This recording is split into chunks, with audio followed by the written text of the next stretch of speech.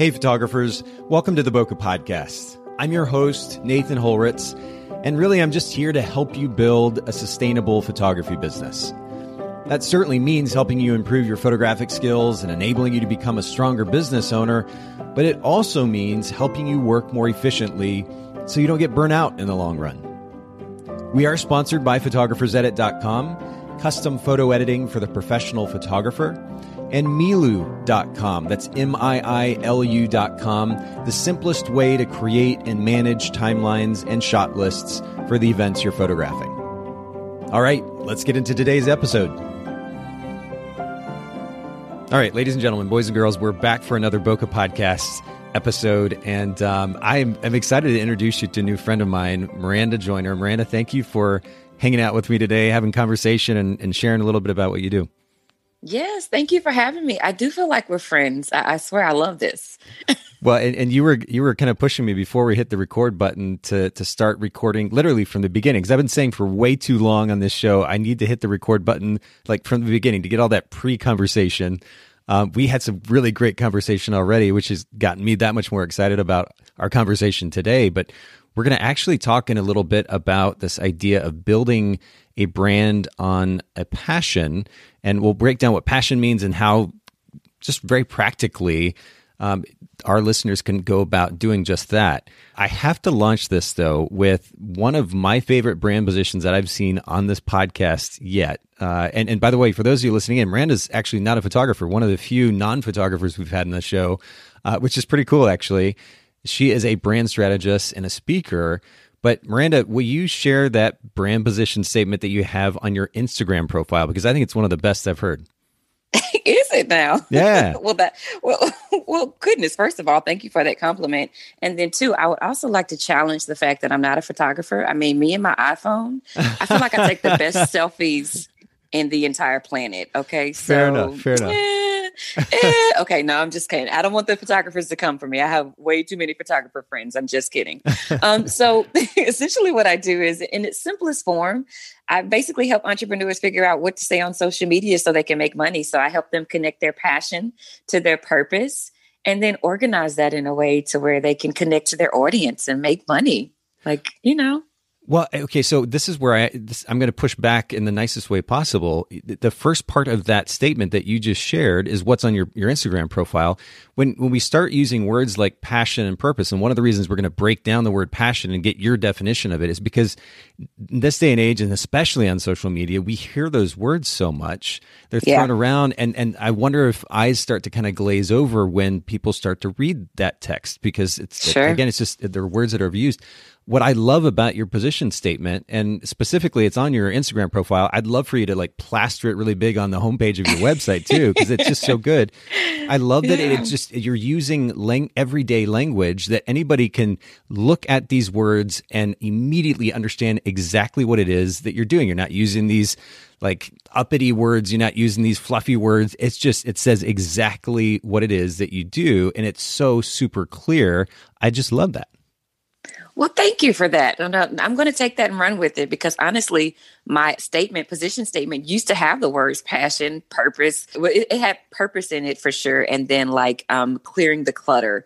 And for me, honestly, Nathan, thank you for saying that, because when I used to read it, I used to feel the same way. Like, people are going to be like, what is that? Or they're going to have 7 different, directions they'll go with in their mind about what that could mean. Yes. And so that's why I just changed it to, look, I just help entrepreneurs figure out what to say on social media so they can make money. That's what you want to do. Pull up, But that's why it's so good. And so for those of you listening in, take this to heart, because this is a brilliant example of how to say in a very simple sentence what exactly it is that you do. And for those photographers in markets that are saturated with other photographers, the only thing you would need to add to that is some element that differentiates the service that you're offering from the other photographers. So the differentiating factor is always important, but to actually have a brand strategist who very simply states what it is that they're about in a way that it can't be lost, it can't be confused, I think it's really great. So major props to you.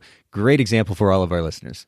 Yeah. Let me tell you why it's important, though, too, because I tell people this all the time. You have to imagine that the person standing in front of you that you're pitching to or that is thinking about doing business with you is asking themselves the question, what does this have to do with me and why do I care? And, how can this help me? Yep. And so the quicker you get to that answer, the more likely they are to want to do business with you. You can give them all the fluff on the back end, but at the end of the day, when anybody's clicking on your profile, when anybody is visiting your website, when anybody is inquiring about doing business with you, they already know you're a photographer and what you do and that you take pictures and that they're great or whatever you do.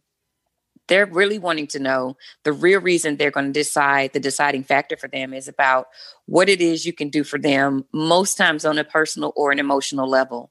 That majority of the investments we make, there's some type of emotional and personal investment. And so what is that thing that they desire? And just cut the chase and get to that. People just like clarity. Well, and people like to feel like the person they're engaging with is relatable. If you were to say, I help entrepreneurs develop a multi-tiered marketing strategy that enables them to, and went on with some, again, these high and mighty words and phrases that you'll see on a corporate website somewhere, they're immediately turned off and they're bored and they're going somewhere else. This just feels very relatable, which I think is huge. So yeah, take that phrase, plaster it on the homepage above the fold on your website because it is so, so good and just run with it. I love that. Done. You're inspiring me. I'm doing it. I'm rolling with it. Now, talk to me about, and I've really enjoyed our conversation so far. Speaking of relatability, you make it easy to have conversation with you. And I can imagine this plays into the way that you engage with your clients as a brand strategist. But is that kind of the standout idea that drives your customer experience, or is there something else that's super important to you? When it comes to the way that I deal with my clients, or just in general for me when I deal with other businesses? Yeah, fair question. I guess more specifically, when you're setting out to create a really great customer experience, is there a big idea that drives that effort? What do you think is the most important element of creating a great customer experience? 100%.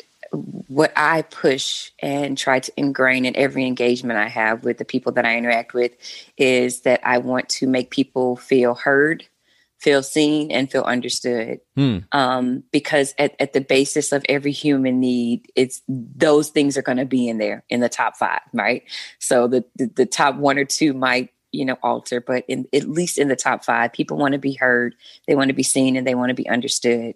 And so I really try to make it a point to always engage in a way that lets people know that I hear what they're saying, that I'm understanding what you're saying, and that I'm here to help you in a way that can meet that need. I think so often, kind of like what you were saying before, is that when people start businesses or they're doing things, entrepreneurs, no matter what your business is, a lot of times people started trying to give people what they think you should have.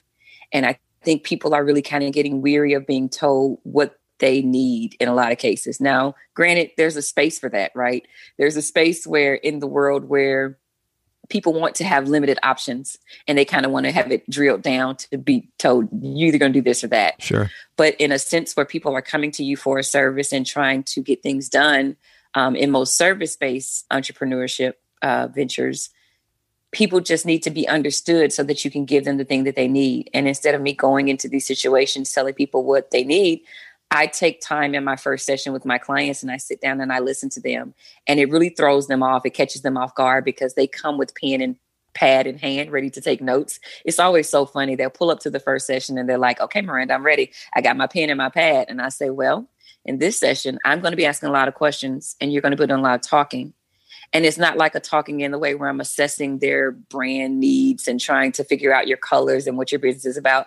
I start asking them personal questions about who they are, and where they are in the process. And a lot of my clients describe my first session as feeling like therapy. I've even had people to cry on me, right? Wow. But the purpose of it is because I explained to them in the most simplest way. Again, I'll go back to what, you were encouraging me to do earlier, is that even if I give you the blueprint, how to run your business and how to establish your brand, and I give you all the tools and the roadmap, if internally there are barriers personally that you have, if there's imposter syndrome, if there's struggles with consistency, if there are self-sabotaging behaviors that you have in the beginning, and we don't kind of touch on those or even acknowledge them so that you can figure out how to manage them as you move along, then you're still not going to be able to execute and do fully what I'm giving you. And it's going to be a waste of time in some cases.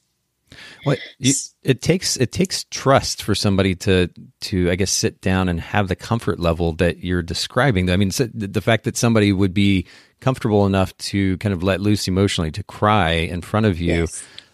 You've obviously developed a sense of trust that they can be that vulnerable emotionally. I've been reading in the process of reading a series of books on conversation because I want to continue to work at my communication skills.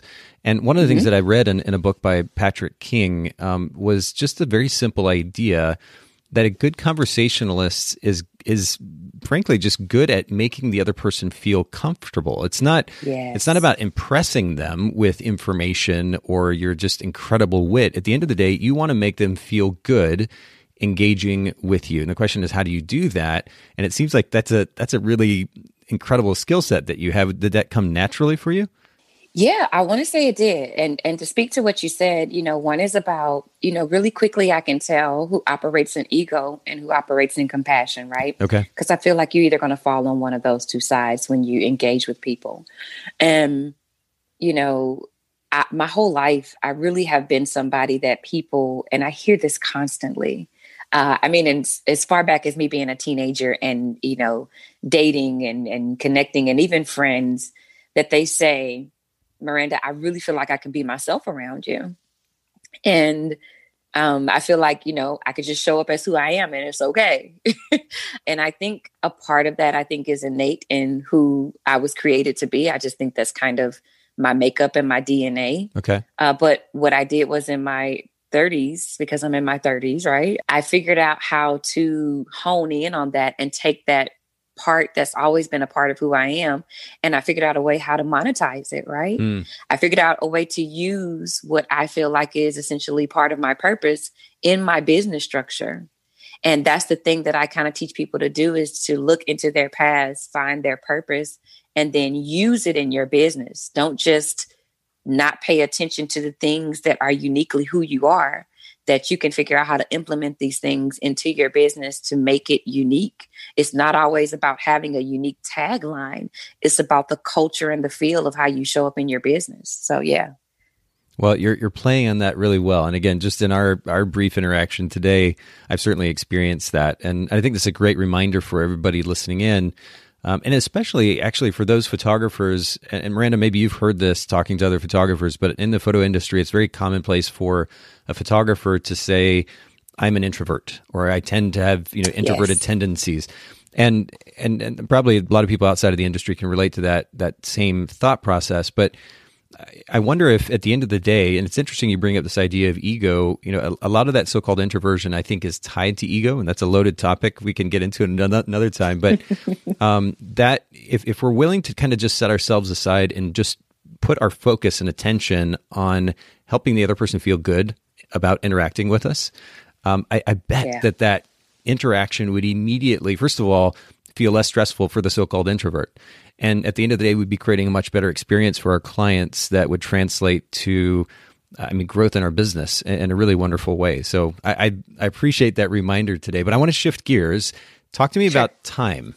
Time management is something we talk about a lot here on the podcast, very intentionally, because as an entrepreneur myself, the last thing that I want to do is to be so caught up working 60, 80 hours a week in my business that I don't have a life. I'd like being my own boss for the sake of freedom. And so I'm curious, is there something that you've done in your businesses that have enabled you to be able to still run those businesses effectively and at the same time still have a life? So no and yes, right? Okay. So the no comes first. Fair. Because when I started this in the beginning, my time management was garbage, right? I went from being in a structured position of going to work for somebody for set hours. And then when I would leave, I could get other things done. And so I was better at managing it because I had somebody that made sure that you're going to have your behind here from this time to this time, Sure. And so you prioritize everything around your work schedule when you're working for someone else.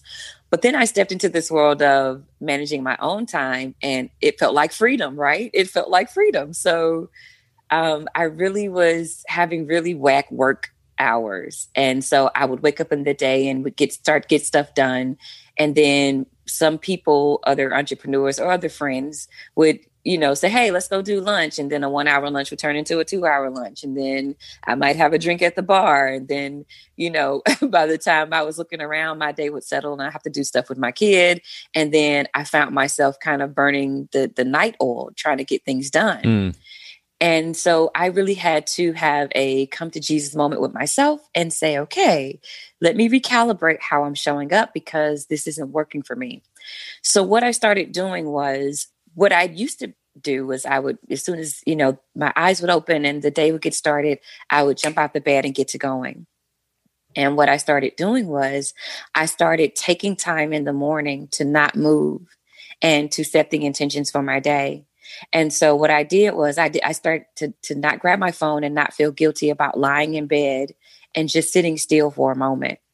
And so I tried to I started by capping my days with that, right? Not moving, sitting still, doing intentional thinking, kind of having a visual party, so to say, in my bed about what I wanted my business to look like, what type of person I wanted to be, how I wanted to show up in this world. I just did some really intense intentional thinking about that. And then I would meditate and then I would start my day, right? So that thing would set the tone for me. And then I would get up and be more productive because of that. So I started putting a routine in place to manage my time. And then the routine helped me immensely, right? So I would get up and as I was getting ready, I'm either going to be listening to podcasts, I'm going to be listening to an audio book as I'm preparing and getting ready for my day, looking at my schedule, seeing what I had to get done. And then in the evening times, I would make sure that I had cutoff time for my son.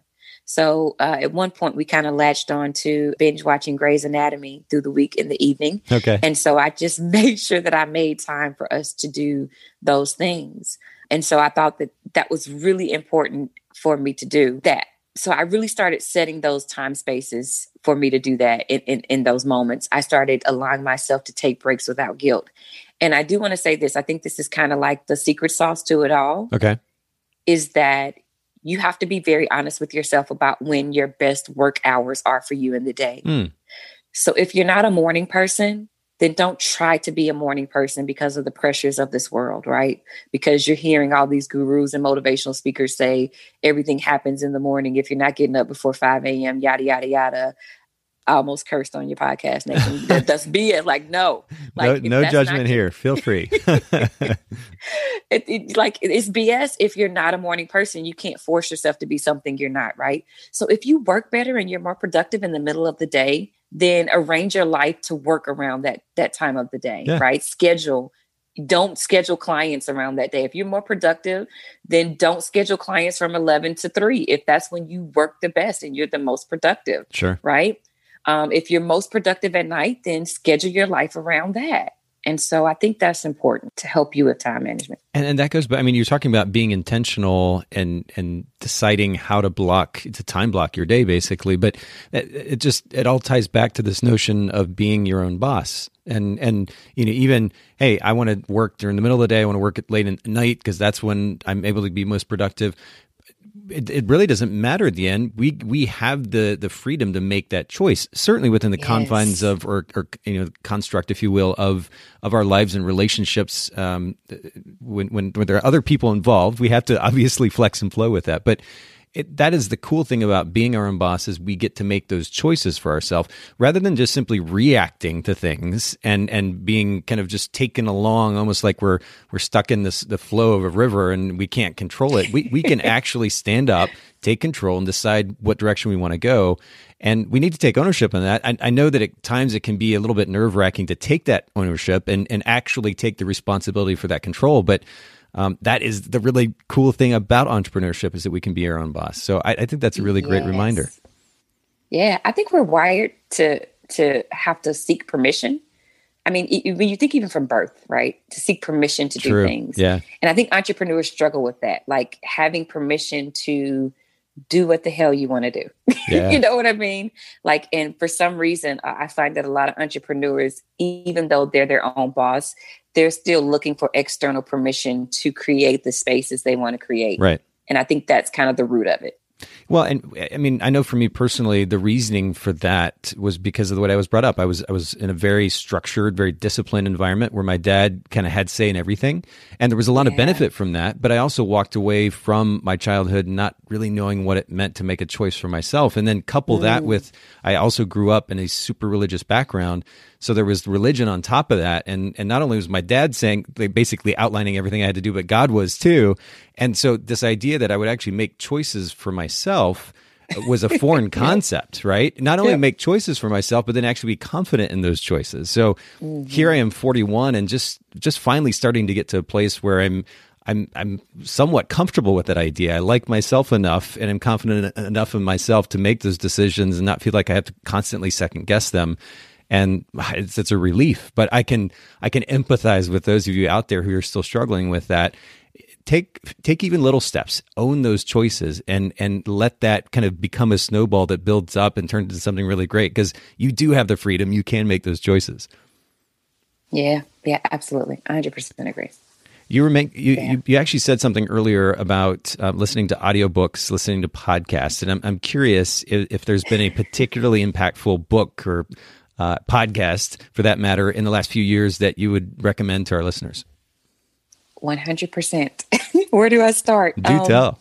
I know when we talked about this before, and it was personal or professional books. I can give you all of the books, but when I think about the entrepreneurial journey and running a business, I think one of the most impactful books that I've read recently is called The E-Myth. Yes. Yes, The E-Myth by Michael Gerber. Is it Gerber? It is, I think it's yeah. So, that book, hands down, probably helped to shift a thought process. And for those of you that might not be familiar with it, it's basically essentially talking about why most businesses fail in the first couple of years of business. And it was really enlightening and eye-opening for me. Another book that I could go on, but I'm only going to give you 3 that I can think of that I think are probably up high for me. Okay. Because in the last year or two, I've read probably about 16 plus. I don't know. I consume a lot of audio books. And so, but definitely The Secret of Teams. Okay. This was it's by Mark Miller. And it's a book that I actually read in my 20s when I wasn't anywhere close to being an entrepreneur. And it was so impactful that I went and did a reread of it after I jumped into this journey, because building teams seems to be a very challenging thing for a lot of us.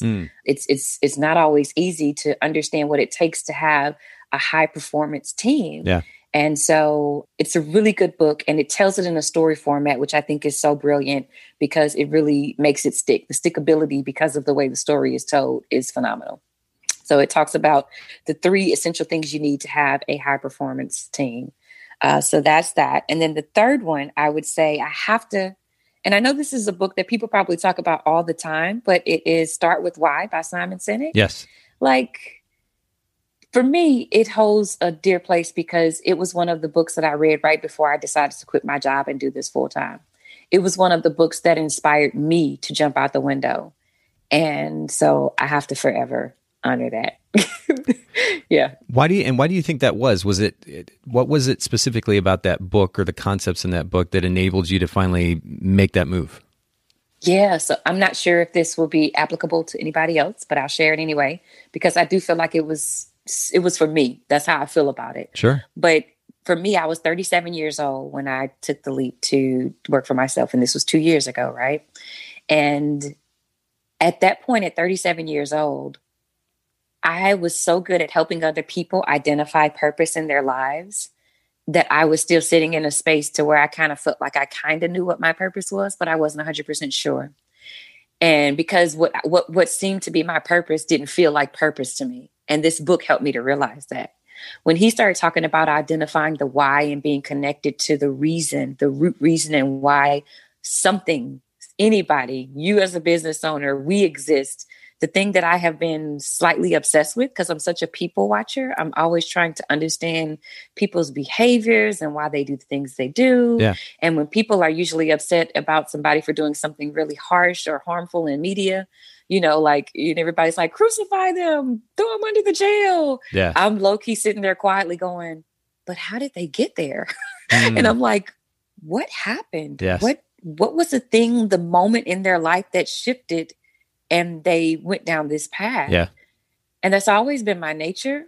And when I read that book, it was almost like the pages were screaming to me, Miranda, this is what you were put on this earth to do for people. Help them to identify that, because you see it always so clearly.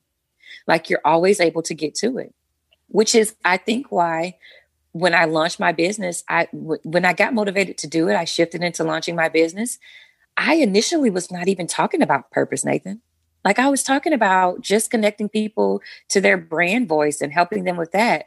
But when I started doing sessions with people, unintentionally in the first session, they started feeling like therapy. I didn't go in with that intention. I went in and people were talking and I was like, oh, and for me, what seemed like a duh, I was like, well, this is what you were doing as a kid.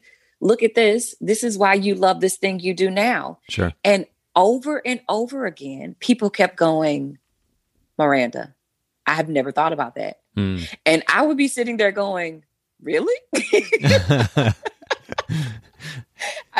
And I would always say it's so clear for me, but people kept getting wild sitting in front of me, sometimes to the point of tears. And it was in those few moments, in those first couple of sessions in the beginning, that I realized, oh, I have something here. So let me curve my, brand to cater to this, because I feel like this is my purpose. So, yeah. Wow. Okay. Well, and we're going to link to that book in the show notes, Start With Why. For anybody who's not either read that book or even seen, I think he's got a TED Talk around that same topic. We'll link to all of that in the show notes at bokehpodcast.com. And then also Secret of Teams. That sounds like a really interesting book. I like that you describe it's told in kind of a story format. I think it would... I think authors these days would do well to kind of switch up the format, especially when it comes to business and even self-help books as well. Stop just kind of rambling on and listing a few facts here and there, but actually tell it in the form of a story that makes it a lot easier to consume. I think that's great. So Secret of Teams, Mark Miller, and then the E-Myth. E-Myth Revisited is one I've mentioned a number of times on the podcast before. It really is super powerful. Deals with creating a sustainable business, a scalable business, super important as well. So yeah, we'll put all those in the show notes at bokehpodcast.com. And then let's go ahead and jump into our topic for today, because I know, again, the way that you and I are just kind of natural conversationalists, Miranda, we could have like a 3-hour podcast here.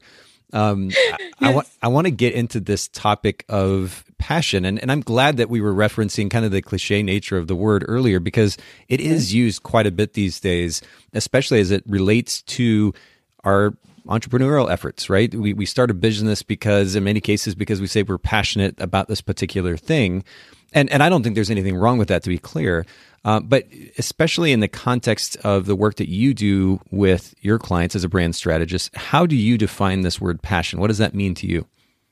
Yes, so that's a great question. So for passion, to me, the passion it's important, because for me, it's the fuel.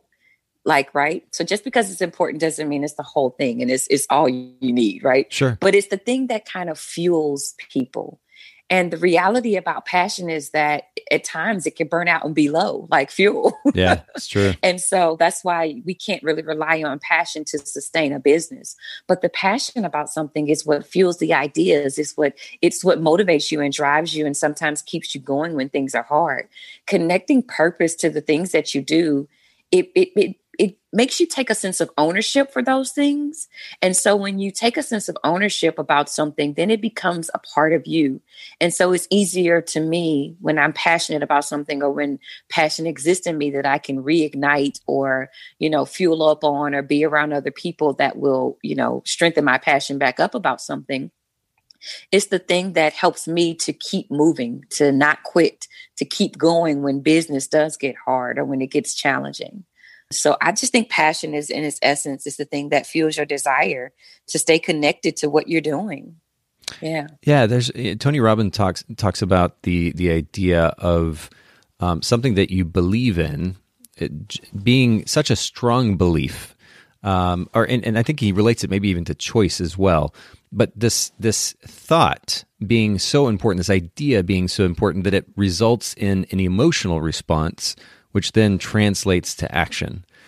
And So when we talk about this idea of passion and the way that you're describing it, fueling what we do, I think that's super relevant. And you're right. It can, especially if that thing that we're passionate about is a little bit selfish in nature, that fuel can burn out, right? If it centers around an idea that's bigger than us, I think it helps make that so-called passion and ultimately the business model much more sustainable.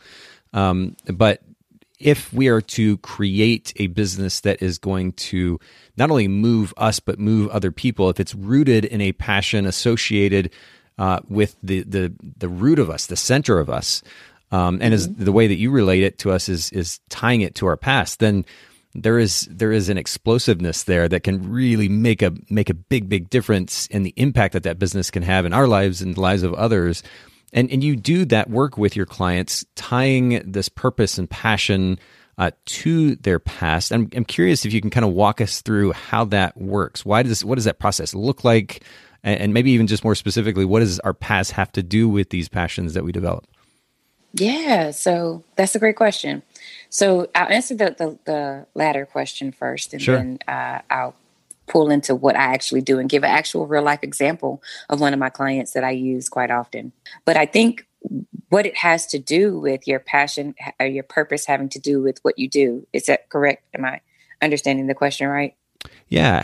How does the past, I guess, determine our passion? What is it about our past that writes that DNA for the passion that we then feel? Yeah. So what it is essentially is what I've discovered is that everything about who we were created to be is intentional. I think the fact that some people are introverts, are soft-spoken is on purpose. The fact that you and I are conversationalists and that we like to talk in spaces, that it's purposeful, that it all aids to who we are. I think everything about it, who we are, is intentional, and that we just have to figure out how to manage those things as we move through life, right? And especially in the space of business. And what I feel like purpose has to do with your passion is because we were wired and created to do a specific thing. Why would we start any type of business and not use the things that are naturally within us? I think we've been kind of conditioned to show up in this world and conform to things we see on an exterior level, that we don't spend enough time trusting internally what we have in us that's already there. But everything we need to show up in our businesses the way we should, to make it unique, to make it smart, we already have on the inside of us. And me as a brand strategist, my job is actually kind of easy. It's for me to get to you, to dig out the questions and ask, because everything that I tell my clients, it derives straight from things they've said out of their mouth. Most of the times I find myself repeating back to them and just I rearrange it and just make it make sense. But I mostly repeat back to them what they tell me. I remember being wowed one day sitting on the couch thinking of wow myself and saying, man, people are paying me just to regurgitate what I'm pulling out of them. I'm with it. I'm here for this job. But they just need somebody to kind of, to I guess, an objective perspective, somebody from the outside, just to kind of throw that back at them and say, hey, you just said it. That 100%. Yeah. 100%. And I even had to do it for me, because the reality, I mean, I'm joking about it here, but the reality is that it's hard to do when it's you. It's hard to do when you're in it. Yeah. So I don't want to make light of the fact that people are walking around, and I'm not saying you're clueless, but it's a really hard thing to do when you're living every day, day to day, and so much is happening, to really see the thing in you that is special and unique. And so I have the honor of being able to sit down and hear so many wonderful stories and then help them to make that connection to what they do. But your past and your purpose, sometimes people don't want to go there because sometimes the past can be, hurtful for some people. Right. It can bring up, not so fond memories. But if we can push past that in moments and find the good in it, I think if we can sift through the mess and through the trash sometimes, and even in the mess, sometimes still find things that we can use in the now and say that these things I can use to fuel what I'm doing. These things I can use to incorporate into that. So I'll give you an example to kind of bring it home. I have a client that she's a brokerage. She's opening a brokerage. And she was a former educator that went into real estate. And her story was that when she was younger, and this is, this was brought up in the questioning that I do with them. Sure. But her story was that when she was younger, she lived with her parents in a house, and her father went away to Atlanta to make a way for them. And the plan was to move from Mississippi to Atlanta. And apparently something went wrong in Atlanta. He ended up coming back and didn't get the job. And when he came back, they ended up moving out of their house and moving into an apartment. And she remembers that her life shifted in that moment, when things changed in that moment. And she remembers lying in the bed with her sister and looking over and saying, "I think we're poor."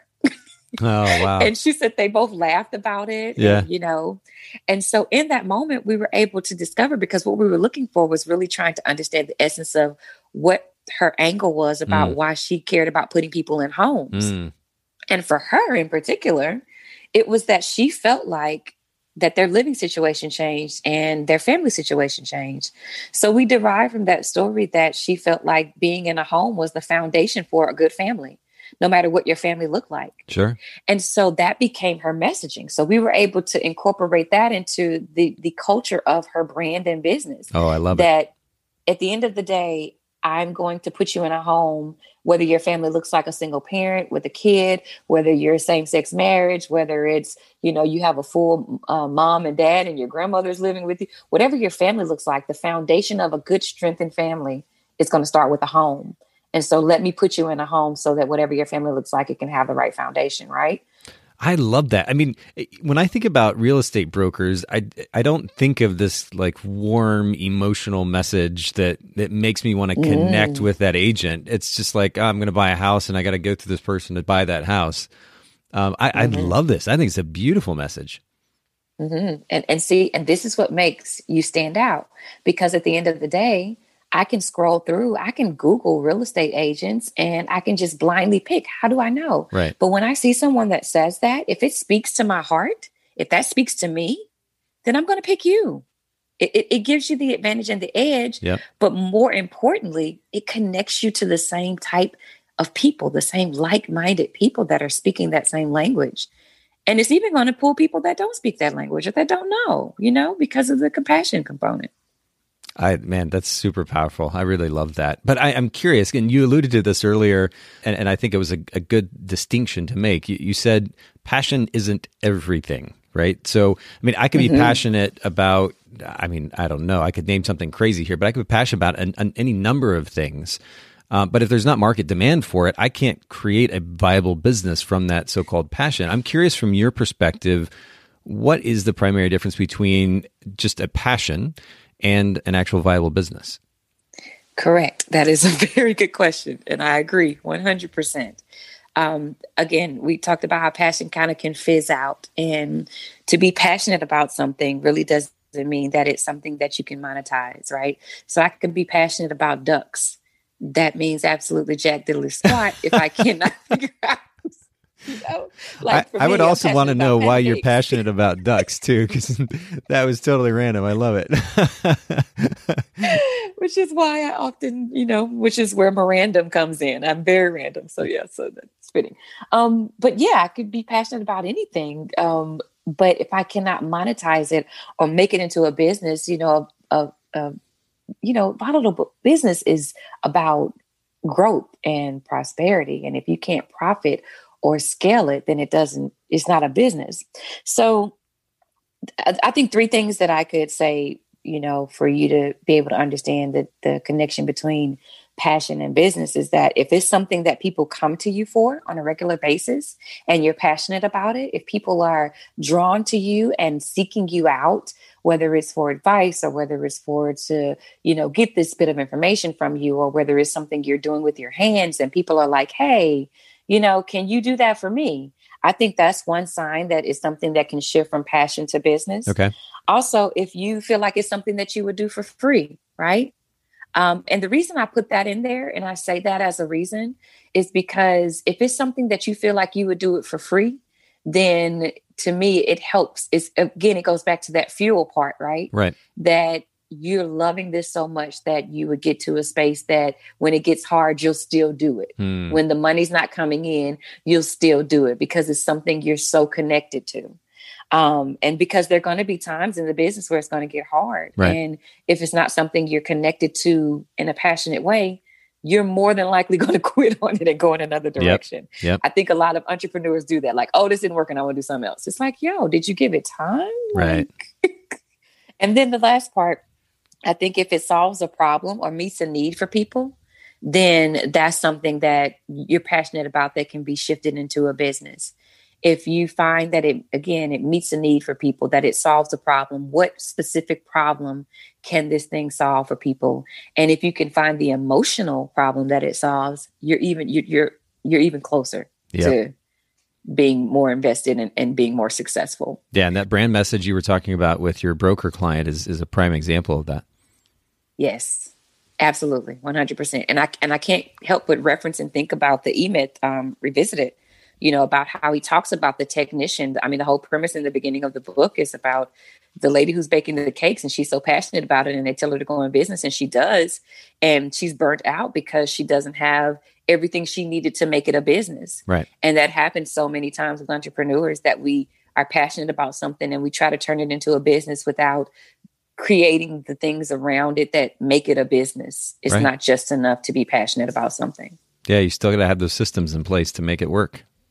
100%. Yeah. Well, okay. So let's just say then a listener, especially if they're either new to business or just getting started, want to start a business, they can answer kind of affirmative, right? They can say, yeah, these three things that Miranda just talked about, people do come to me for this thing. They say I'm talented in it. It's something I would just naturally do for free because I am so passionate about it. And I know that it meets a need, that there is market demand for this thing.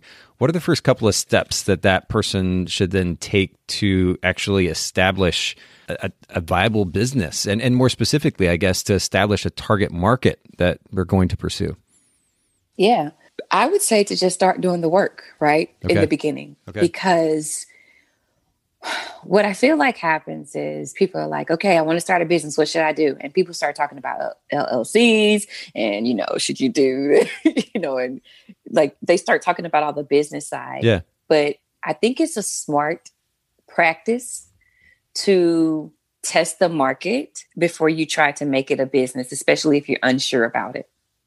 So to just start creating the space for people to come. And then once the momentum picks up, then you turn it into a business, right? Okay. Because, and I know this might sound like, oh my gosh, that's maybe not the best advice because what if but that's what most people are doing. It's you trying and testing out the market, because Right. what most people do is they start trying to get logos and websites, and then they get halfway through this process or maybe in it, and they realize that it's not something that people are moving towards, or maybe it's not something that is a profitable business if you're not seeing it done. So my suggestion in the beginning of trying to connect to the target audience is to, one, start doing the work on some level. Okay. To see what type of people you are attracting, to see the type of people that are coming.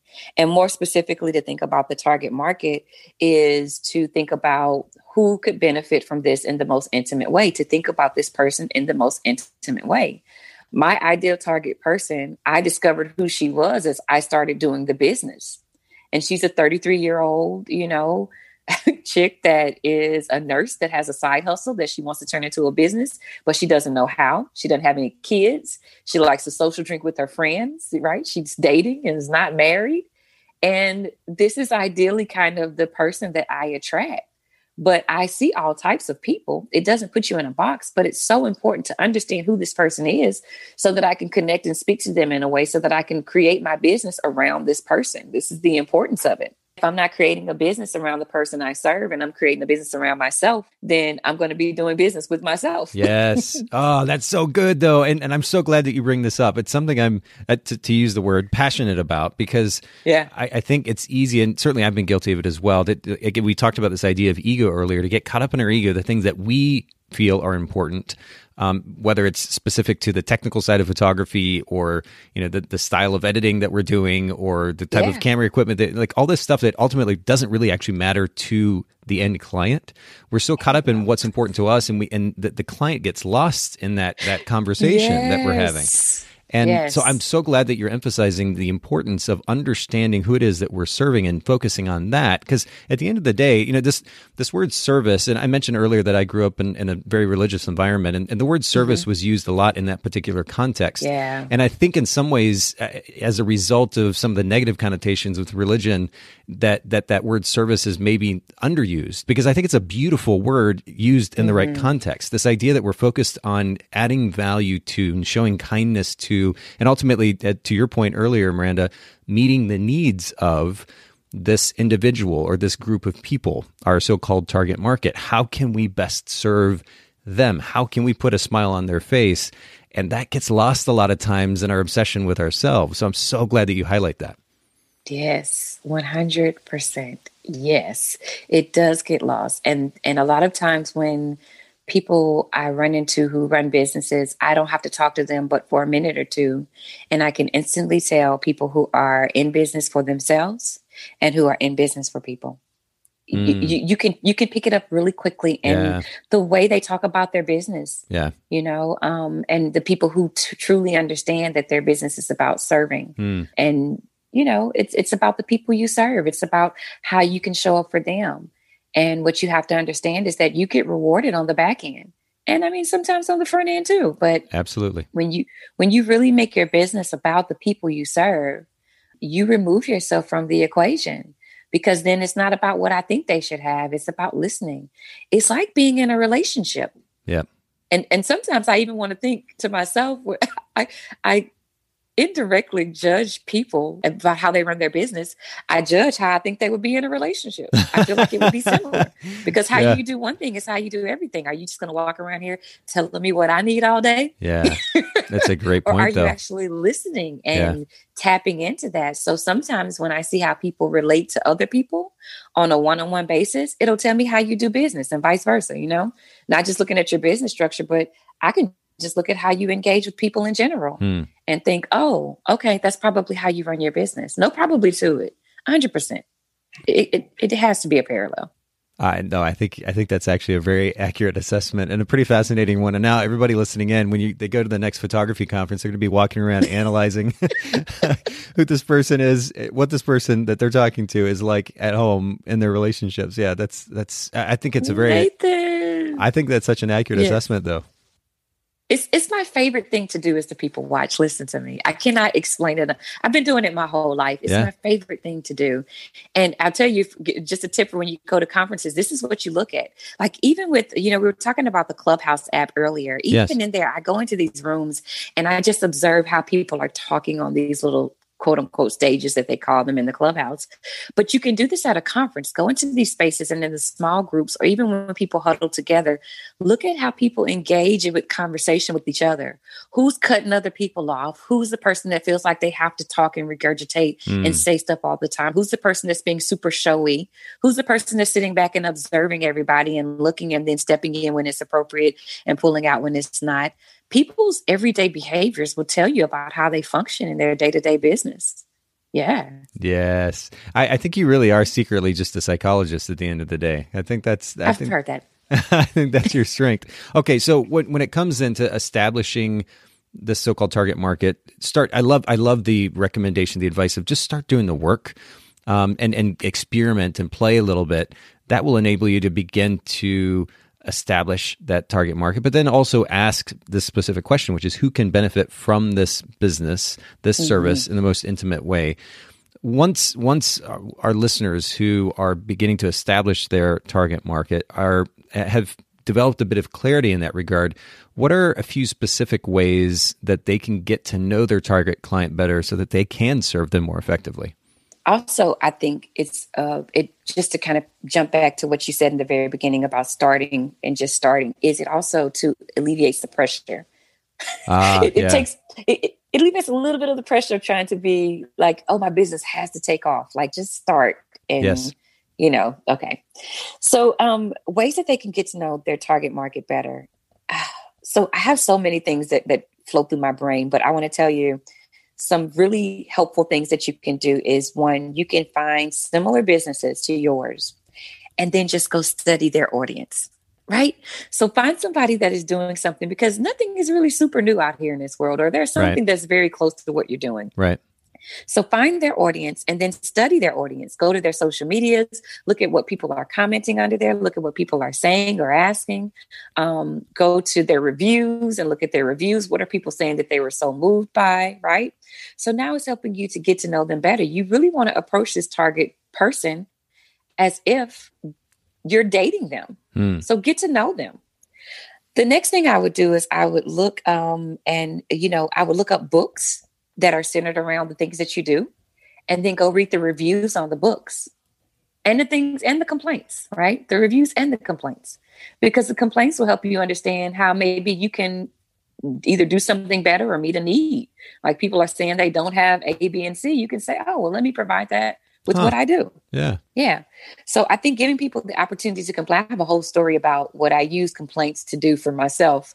And it was phenomenal. And so I'll tell it really briefly. I was in the beginning of my entrepreneur career, I started doing workshops.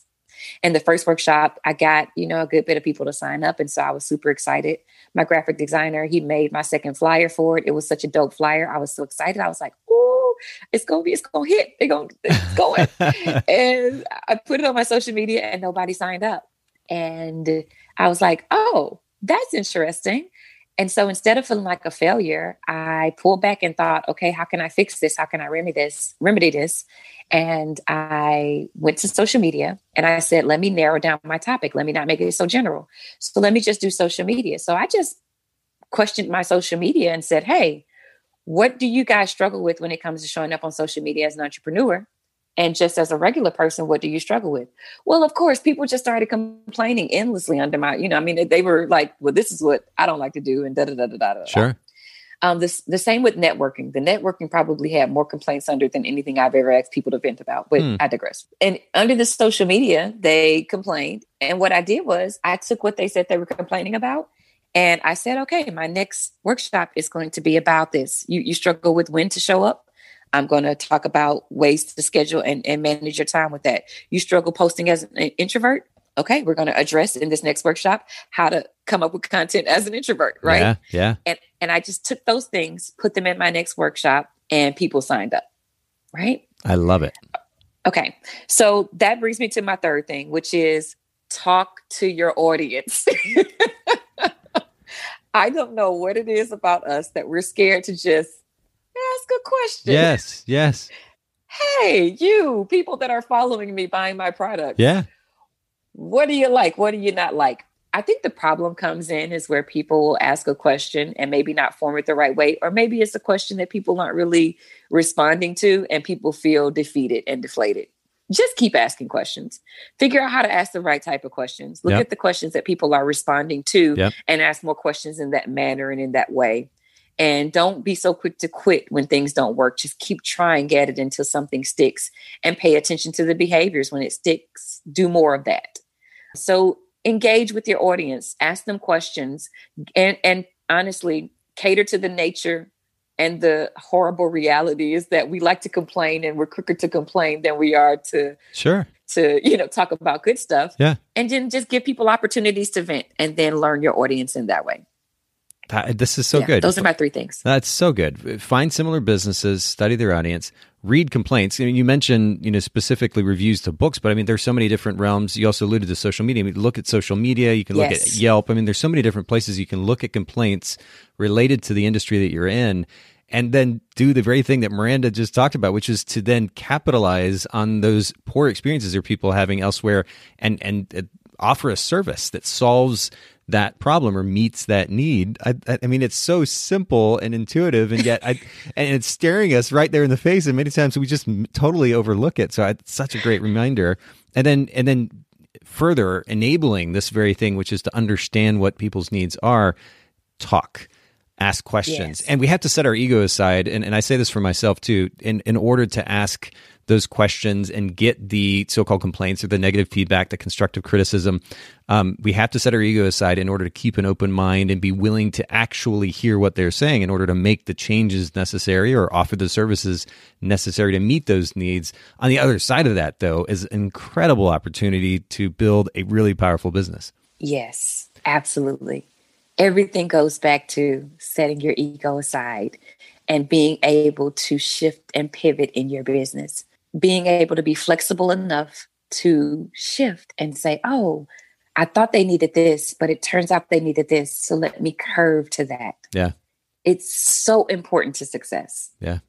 It's so important. Like, you cannot grow in a market without that, that one of those fluffy words or the overused words is pivoting. You just have to shift into the space that is the most profitable and the most fruitful for your business. So, yeah. Well, and I think part of what enables that too, Miranda, and I'd be curious just as we close here to get your take on this. A lot of times business owners, I think, will get stuck on a very specific business model, or, if we call it photographers specifically, a particular editing style or something super specific that in all actuality is irrelevant to the bigger picture goals that these individuals probably have. Something that we emphasize a lot here in the podcast is to establish what I reference as a big picture view. And that big picture view is kind of the overarching set of goals that we're trying to accomplish as individuals, business aside. And then, of course, that should naturally trickle down to our businesses. And they should be driven by bigger ideas than a particular business model or a particular angle on a service, which will then give us that freedom, that flexibility to do the very thing you're talking about, which is to pivot. What are your thoughts on that? 100%. I often challenge my people to dream big, to think of that. And you'd be amazed how many people don't go to the big picture and the big feeling, right? So I think it's so important, one, for that. I just want to say that and commend you. Yes, 100%. Dream big and then create the structure around it and, in that sense. But I'll tell you this about really identifying the thing that you make people feel. Because what'll help you to get out of being so stuck in a business structure and a particular model maybe is this thing that I discovered when we get back to thinking about purpose, right? Yeah. And I'm going to use the ever loving and Chick-fil-A as an example, right? Okay. People are just lightly obsessed on all levels, and in some, either you love it or you hate it. Chick-fil-A is like one of those things, it is the craziest thing. There's a Chick-fil-A right near the apartment complex that I live in, and despite COVID, during COVID, the line for lunch, like it's right near a Walmart, and I go grocery shopping at Walmart, I would literally have to go a different direction to get into Walmart to avoid this line that's coming out of Chick-fil-A. We're like, where are all the economic problems? People are waiting in line for an hour to get a chicken sandwich. It's mind blowing, Anyway, yes, please go ahead with Chick-fil-A. Let's talk about it, to drill it back to this point, because I'm going to get back to this very point you're making about creating this business and really having that overarching dream. And it doesn't matter what your business looks like. So getting back to understanding why purpose is so important is because when you start your business with purpose, with what you're wanting to make people feel on this earth, and build a business around that, Nathan, you can pick any avenue. You can pick anything to do to bring that, right? Right. Like it does. So you can change it up, right? So I use Chick-fil-A as an example because I'm going to date your podcast. I'm sorry here, but we are in 2020. Yeah. So in 2020, Chick-fil-A's mission statement, do you know what their mission statement is, Nathan? No, I don't. Oh, great. So good. So their mission statement, I'm paraphrasing here, but I'm going to hit all the important parts. Their mission statement is to glorify God by having a positive experience with every person that encounters Chick-fil-A. Okay. There's no more to it. There's nothing about chicken, nothing about food, nothing about a restaurant, nothing about customer service. There's nothing about any of that. The owner sat down and said, this is how I imagine it in my head. Hey, we just want to have a positive influence and love on people. Let's open up a chicken restaurant and sell these mediocre chicken, nuggets for no, they're not mediocre. They're pretty decent. And but for $9, $10, let's charge this and be overly kind to people. Yep. It's the very reason I can pull up to Chick-fil-A and they ask me what I want. And I say, I want 7 sauces. And she doesn't blink and she says, my pleasure. Yep. What kind of sauces would you like? Yep. And I don't have to explain to her that my son likes to mix his sriracha and his Polynesian, and that I like to dip my French fries in barbecue sauce. And so this is why I don't want ketchup. And then I also want sauce for my nuggets. I don't have to break this down every time I go through the Chick-fil-A line. I just can ask for the sriracha Polynesian mix. I can get my barbecue sauce for my fries, and I can also get my dipping sauce for my nuggets, which is different from the barbecue sauce, right? So, and I even had a friend one time tell me they saw somebody jump out of the Chick-fil-A window to chase somebody down because they had forgot something in the window. I said, "You are kidding me." They were like, no, I saw it. With my own eyes.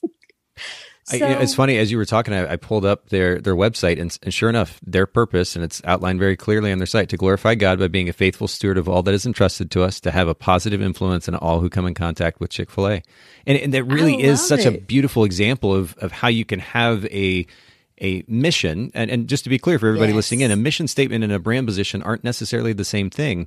The mission statement represents this bigger idea that you're striving for that hopefully is bigger than you.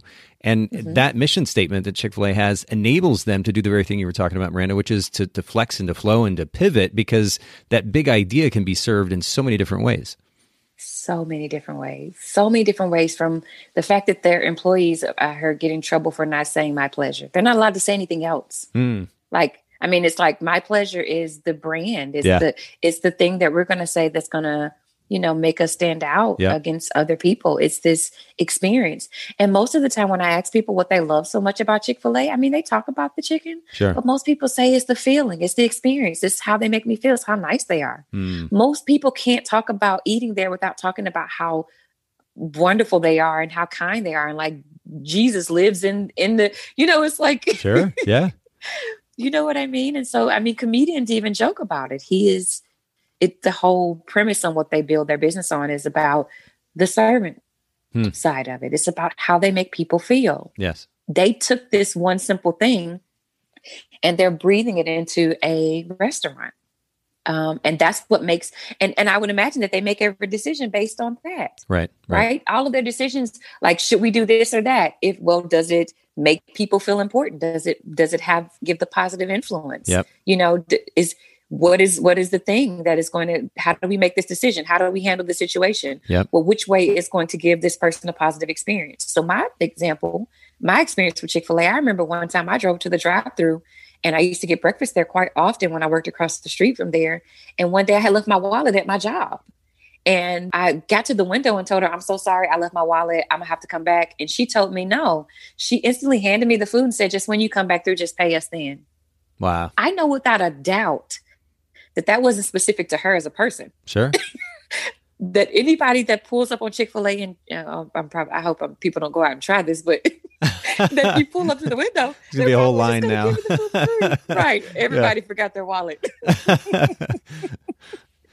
So anyway, yes. So to support what you said earlier, to get back to that, is that creating your business and how you pivot and move in your business, it should be centered around the bigger picture, the bigger idea, and that you should be able to the thing you should hold on and lock into is that feeling. Don't lock into how you move in your business, your brand positioning, like how you show up. Be locked into the feeling that's provided so that you can be flexible in how you display that.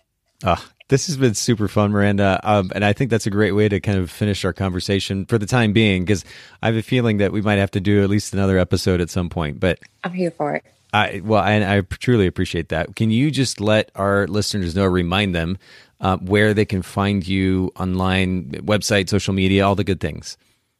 Sure. So my website is mirandajoyner.com. So let me help you with that spelling, because your iPhone is going to totally disrespect my name. So it's totally. So it's MarandaJoyner.com. Yep. My Instagram, my Facebook, my Twitter, my LinkedIn is all the very same. How simple that is, right? So it's Miranda Joyner on all platforms. MarandaJoyner. Please follow me, inbox me. If you heard me on this podcast, let me know so I'll know how you got to me. Jump in my DMs. I definitely talk back. I would love to connect to all of you guys listening if you were inspired. So, well, and I mean, you've just been wonderful on many levels. I would be just so excited to be able to send our listeners to you if they are looking for help with their brand, whether it's creating a new brand or refining their existing brand. Is the best way to contact you just to send you a DM, or should they use that contact form at the bottom of the page if they want to set up a consultation?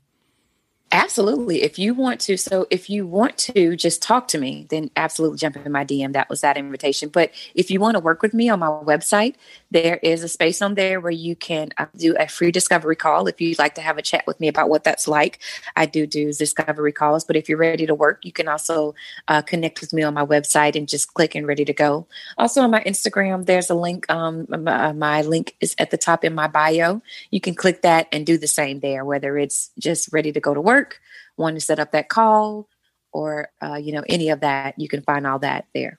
Brilliant. Okay, we're going to put all this in the show notes. And for those of you listening in, bokehpodcast.com. There were a lot of talking points today, some resources. Haley, who produces the show, she's going to link to all that in the show notes for this episode at bokehpodcast.com. Make sure you take advantage.